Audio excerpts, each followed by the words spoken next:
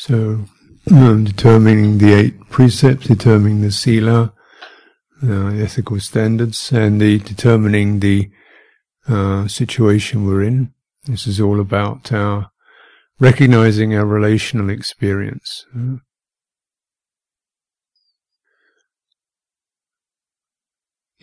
Last retreat I was on was in France, so I keep waiting for the translator to translate it.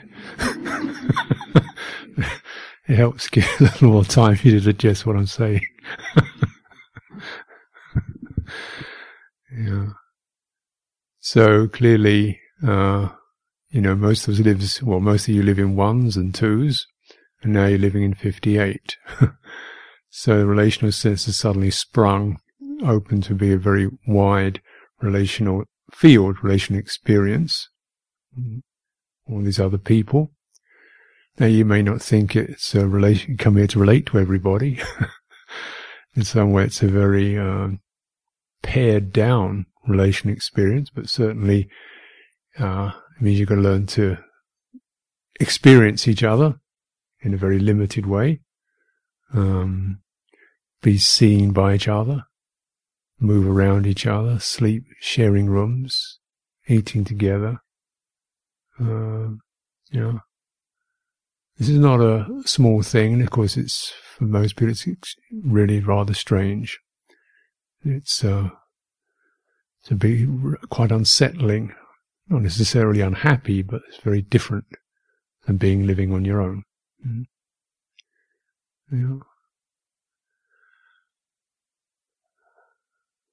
Just to take that kind of sense of large group, which we're going to be in for the next 10 days. Actually, really this is more what it's like, actually. Like if you took the walls of your house down, you'd be realizing you'd be living in a large group of thousands of people. And and really the sense of the large group is actually more accurate, in terms of what's really happening. We live in terms of government infrastructures, internet,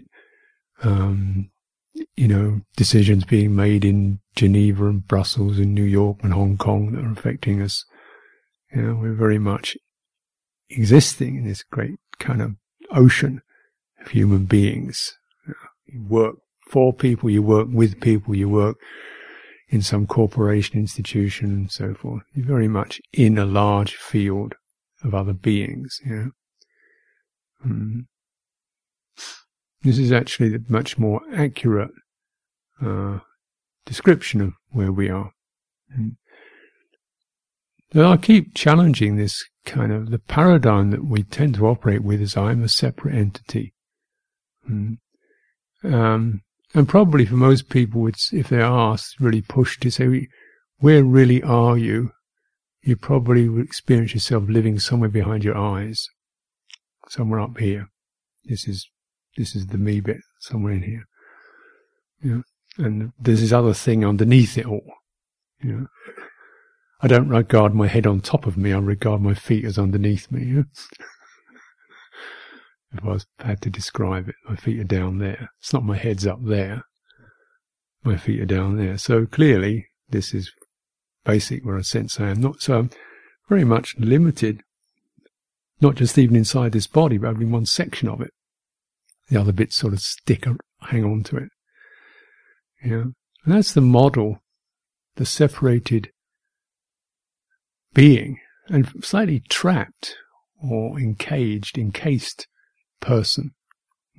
And that's the model that we kind of recognize as these finite physical forms. And probably all of us would say, well, I'm encased by my personal history, psychologies, all those things that make me separate from everybody else. If you follow that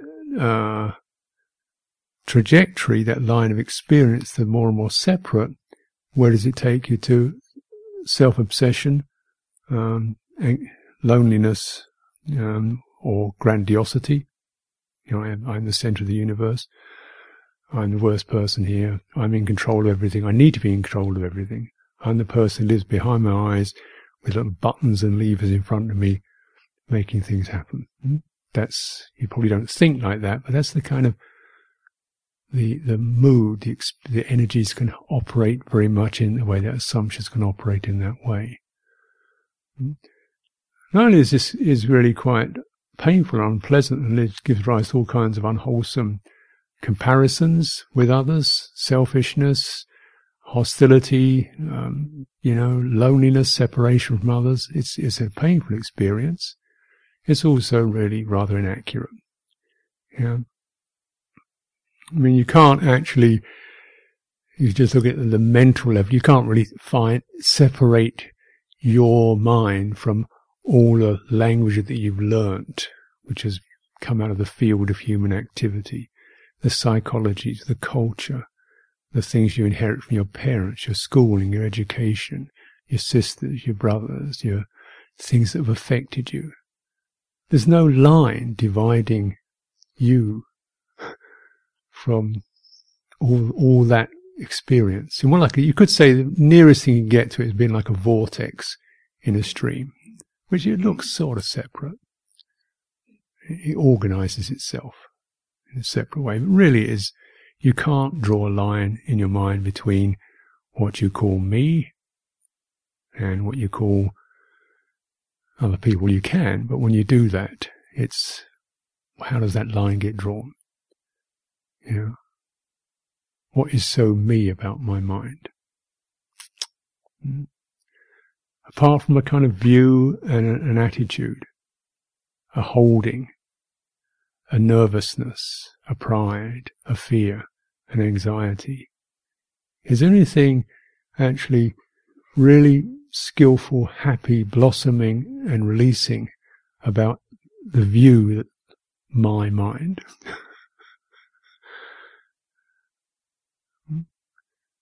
Clearly, well, to me it's very clear it's not. You can't separate it. You didn't create it. All these forces and energies and generate this experience that you're having. Even the body, which looks so clearly has strong outlines around it, through the eyes, your eyes can see a strong outline. It's just this is what the eyes do. But even in the visual sense, you can always see a body sitting within a space, don't you? It's always got something around it. And when you experience the body directly, you're always experiencing it touching something. It's with touching the floor. Feeling affected by the temperature in the room.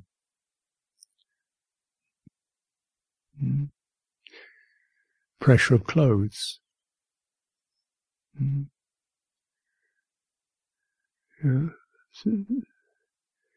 And we recognize that the body is always breathing in and breathing out. It's porous. It's porous. It's connected.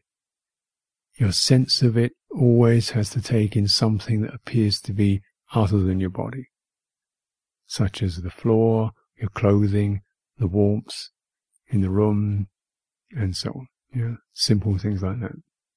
Your body cannot be experienced as a separate entity. And yet, we think of it as that. We operate it as if it is. Because it, and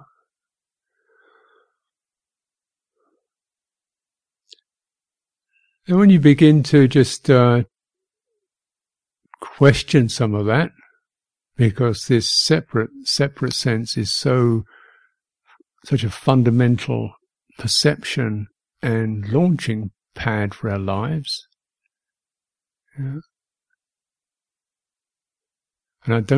I think you're going to find most of that, the emotions, the senses that occur with that are not happy, skillful ones. And you can look at that yourself. Comparisons, what should I do? What do people think of me? How am I with her? He's disturbing me. What is he? And all kind of stuff.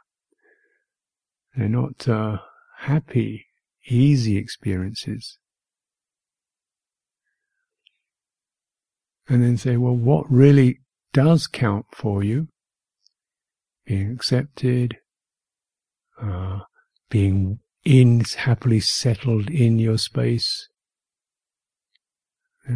being at home where you feel comfortable in your space, feeling happy, comfortable, okay, at ease with other people. Yeah.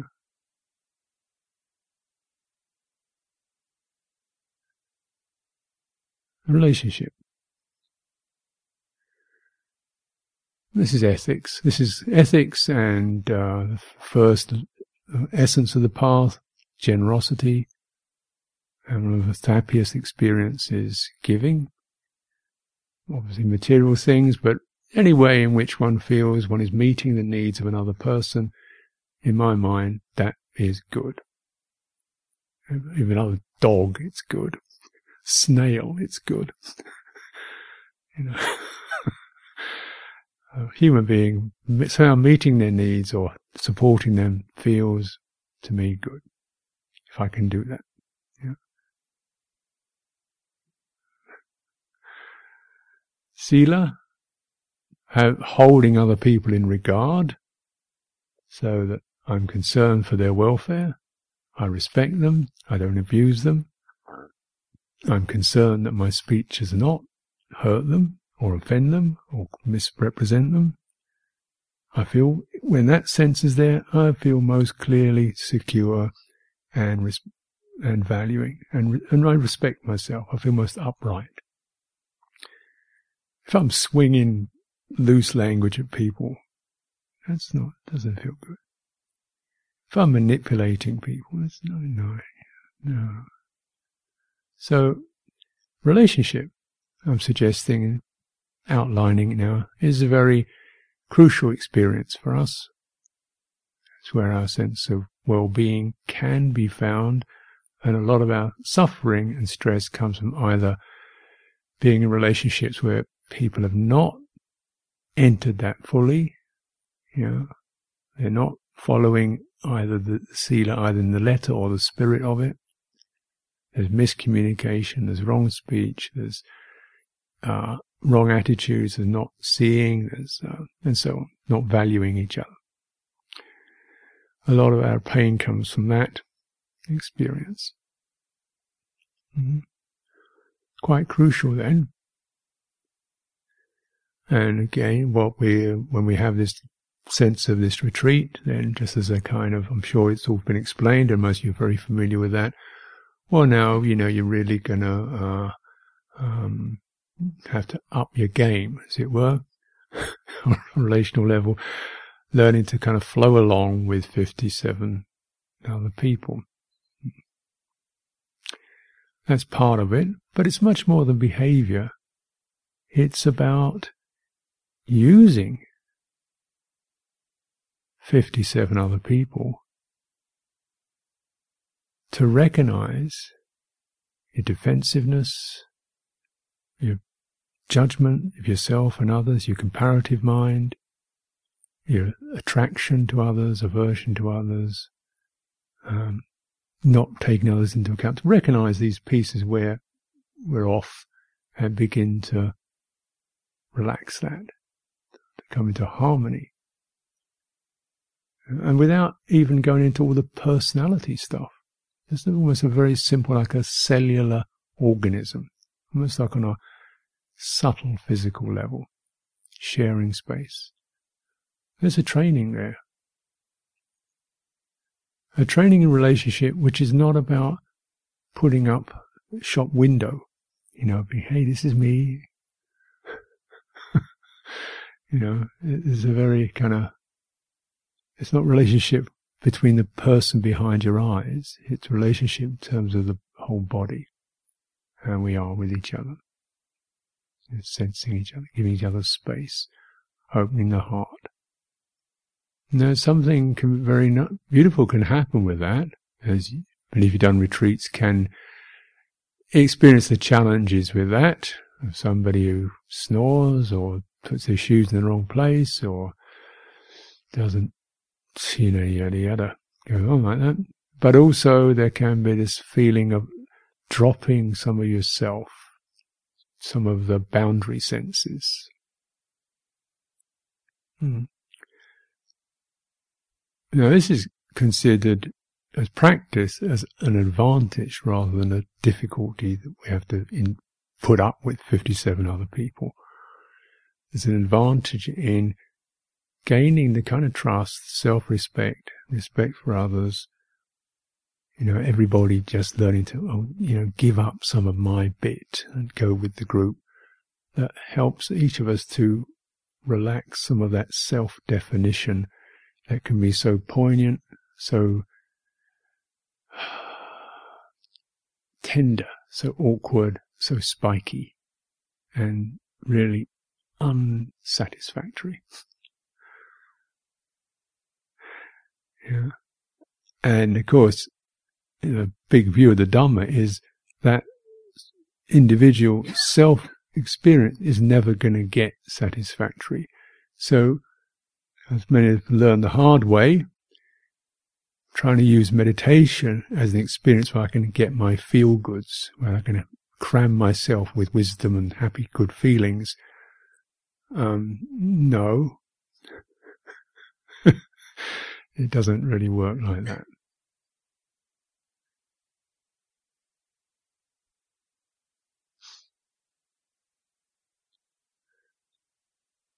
Now we take that relational sense from ethical and, this appearance we have of being separate beings, kind of what the sense organs tell us, even though on the mind and the heart level we're affecting each other all the time. We're kind of like water sloshing around, merging and bubbling.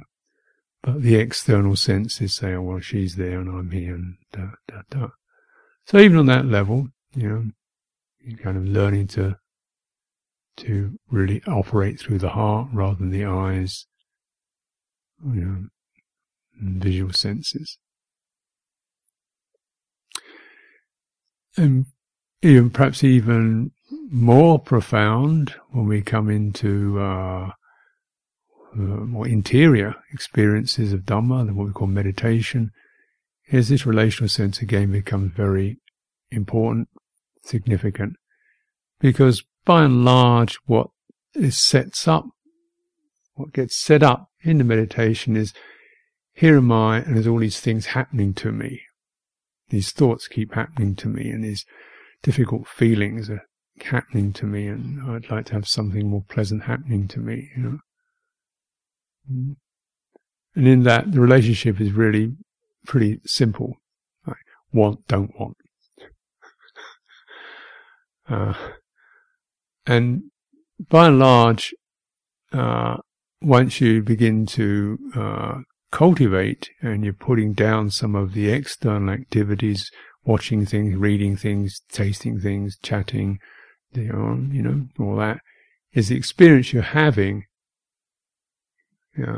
When those elements are taken away, what renunciation does, it takes away these external supports and forms of feeding, and we're in ourselves, our apparent self, and it's not comfortable. It's not comfortable. By and large, the experience, whatever flavor it is that you have in retreat, any moment is going to be, I wish it wasn't like this. I'd like another experience other than the one I'm having now.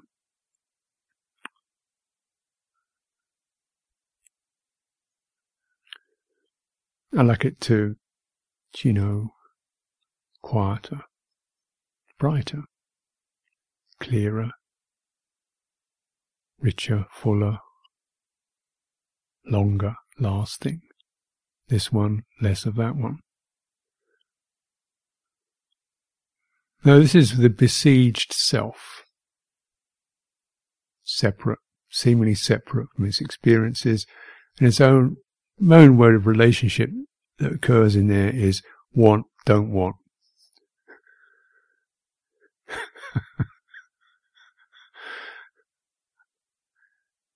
this is not a very sophisticated or adequate way of relating to experience. So really one of the main things to cultivate in meditation is not want, don't want, but just mindfulness, that famous word. Mindfulness is just spreads over the experience of having, what's this? Is it body? Is it feeling? Mind state? Emotion? What's this one? Which angle? How is it coming at you? Is it feeling, say, an experience of hostility or strong memory? Or, you can look at it. You can look at this experience in a number of ways. And the Buddha says there are 4 particular portals, 4 particular windows you can look at your experience through: body, feeling, mind state. Mind state, roughly, you could say it's emotion. Not quite, but it's pretty near emotion. Or particular kind of psycho-spiritual phenomena, such as joyfulness or ill will. You could look at that. Any of those. You could look at this. The mindfulness just, it's that. Doesn't really do anything about it, apart from name it, place it. It's neither wanting it nor not wanting it. It seems to be, and yet it is very clearly relating to it. Very clearly, we can do that. We can do that. And in doing that, the friction, the tugging of wanting and not wanting can abate. And marvelously enough, once that tugging of separation abates, strange things start to happen. Things start to release. Things start to flow. Things start to shift. Mindfulness doesn't do that, but through unlocking the ways in which we tug, pull, clamp, resist, hold, this rather artificial tug or lock that we created, that gets created in our experience, which is very much, I am this experience, I don't want this experience, I want more of this experience. Instead of that, it's just, this is an experience. It's a very significant shift because it doesn't tolerate, isn't based upon the sense of a separate self who's having the experience. This is the experience.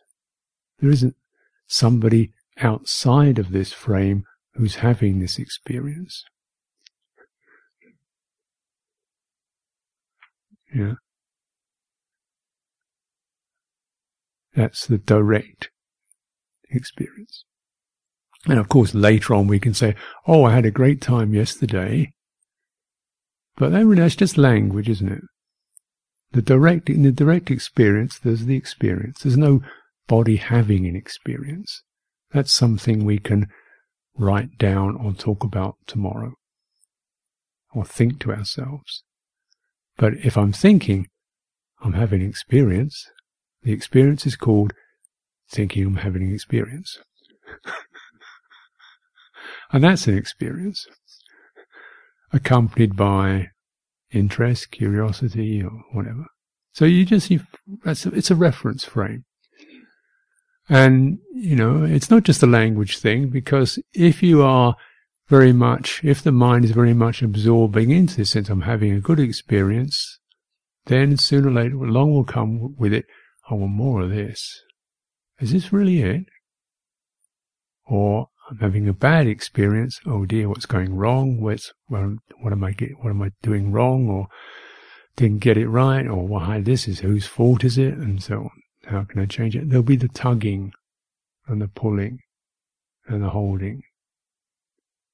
And this mindfulness, it's not as easy as this word may seem, because it keeps, the relational experience keeps slipping away into a I-it sense. This happens all the time. It's our normal mode of conditioned mental, physical activity. So it takes quite a training and a cultivation to get to that honest, absolute sense. Now, this retreat, as I'm sure you know, you've got these sheets, what I call the four foundations, although there isn't really that very translation is questioned these days. It seems to be more likely that it's the four places the Buddha recommends you establish mindfulness. You establish mindfulness with regard to the experience of body, experience of feeling, experience of mind states, or heart states, emotion.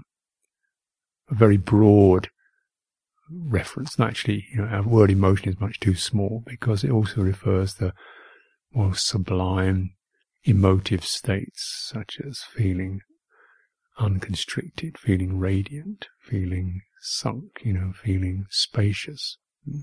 We could say the English word feeling, rather than the Pali word feeling really refers to pain and pleasure. The emotive sense. This is the third place. Fourth place is beginning to acknowledge a leading edge of what the mind is generating out of that state. It could be joy, it could be ill will, it could be sleepiness, it could be restlessness, it could be equanimity, particular themes come out of it. And there's a lot there, so we'll go into that bit at a time. Just go back again to the relational sense.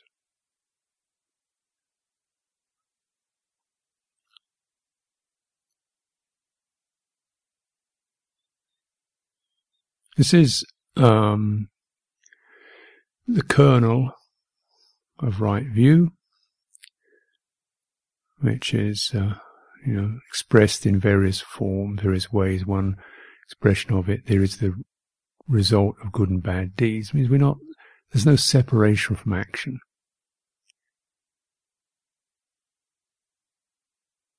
I do an action, the action's finished, so what? No. I actually am continually formed and informed as a result of actions, particularly mental actions.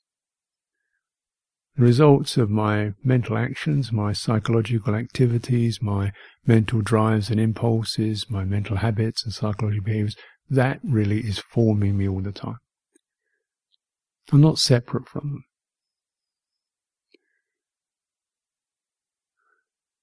And what I bring to mind now, what I put my mind on now, what I begin to get my mind to operate within now, that's going to form me pretty much in the future. I'm not separate from that. So really, the non-separateness is another way of looking at relationship.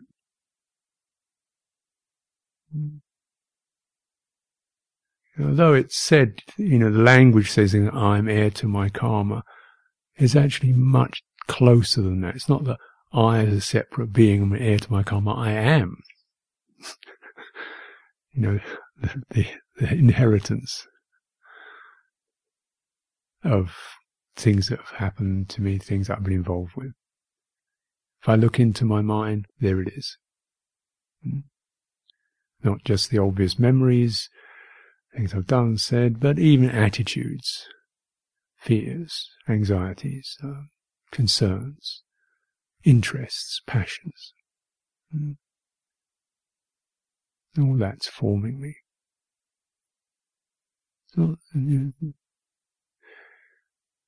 There is such a thing as mother and father.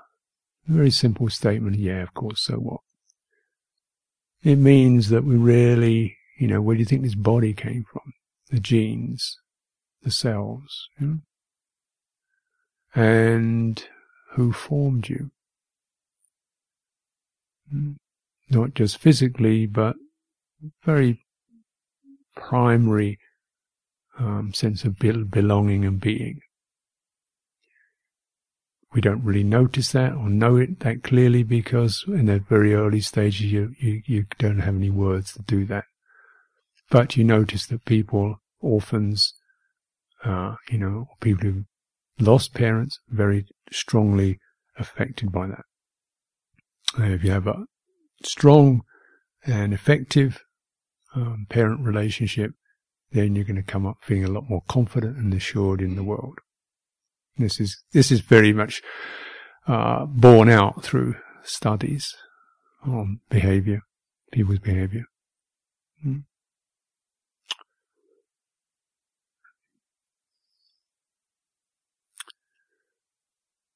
You don't get here physically or even mentally on your own.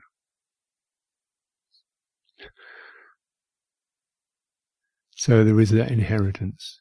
We are the inheritance. We are formed through that. And we will continue to distribute that to everyone we know. Friends, people we find difficulties with, people we brush up against. Everyone's going to be moved and affected by each other. We're phenomenally relational. You take something like just the human face. I don't know how many muscles are on the human face that have no other purpose than to create signals. What do you think your eyebrows are? Why do they move around so much? You move your eyebrows, what are they doing? They're signaling, aren't they? Your lips, your smile, your cheeks, your eyes, they're signals. And any one you can see right across the cultures, sign of disapproval is going to be the downturned lips. That's an immediate signal, isn't it? The upturned lips, you're welcome. Downturned lips, just lips. But the signaling, we're switched on to that. So it's so fundamental, our interrelatedness.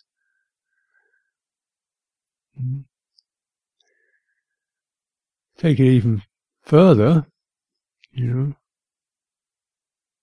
your sense of being body. Now, I think for most standard model will be, I'm the person in my head moving body round.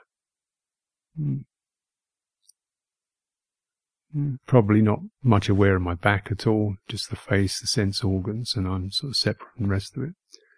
This particular standard model causes huge amounts of damage to the physical body, back problems, joints going out, because people are not really in their bodies, not inhabiting all of it.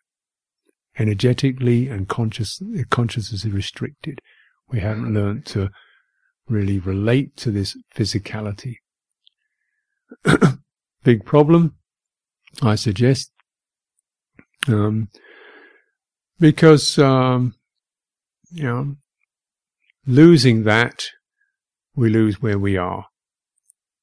We're in a virtual world of time and possibilities and potentials and times and appointments and dates and diaries and destinations and opportunities and regrets, and they've got no firm place to be. And not relating to, not feeling fully integrated into the body is a major source of mental imbalance. We're speedy, we're running out, we're not where we are, we're confused, we're not grounded, we're not settled in ourselves. When that isn't there, our emotional patterns easily capture and throw us around. A person who's very grounded and calm in their body got a lot of ballast, a lot of steadiness, a lot of ability to feel impact and not get reactive to it. This is just basic mindfulness training, isn't it? And of all of the four foundations, the one that maybe needs the most emphasizing is the body. My suggestion, which we'll look at, is that actually everything can fit within that.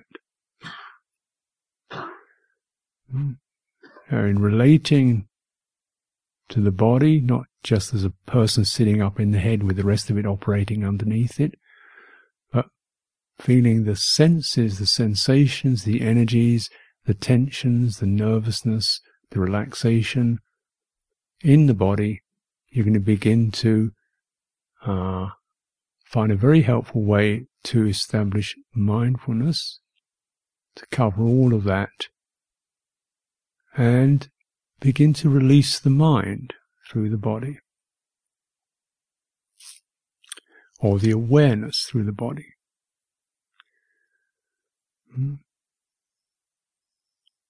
As we'd all recognize, when we're flooded with rage, the body definitely changes as an experience.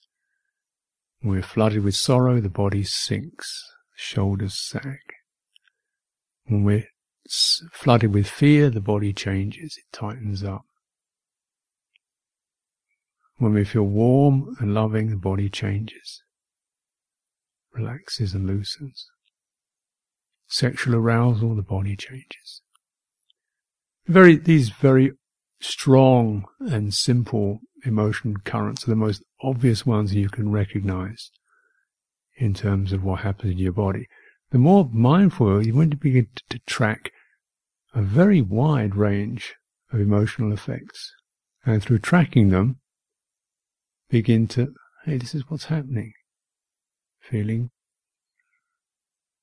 oh yeah, we begin to get a clearer perspective on the mind state, and also how to release it through going into the body and beginning to release in the body. You don't need to analyze why you're thinking this or that. It's a very pure, a very direct, a very simple way of doing it. This is why, the Buddha, when he gave this teaching on the 4 Satipatthana, said this is the direct way to Nibbana. If you want to, it says so that you see at the end of it, it says you could do this in 7 days. Now, let's not get into some kind of race here, because we got 10, so you can take your time a bit.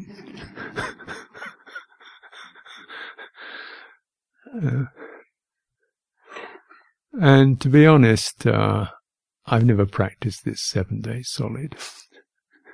There's always bits when I'm not mindful, where I'm getting to, I am doing this, I am that, the I am thing comes over. That's why if you did hold this mudra, this sati, steadily, if that was there, I think the Buddha generally didn't tell fibs. It's enough for all those, almost to rewire, you could say, your attitudes. To change, let them change to something much more non-dual, non-separate, measureless. So, relationship. And, forget the I am as a fundamental unit to keep measuring. Just start to measure or sense the relationship. Bored, interested, like it, don't like it, want more of this, want less of that. You just notice that as it's happening. That sense. And what would help that relationship to be more supportive.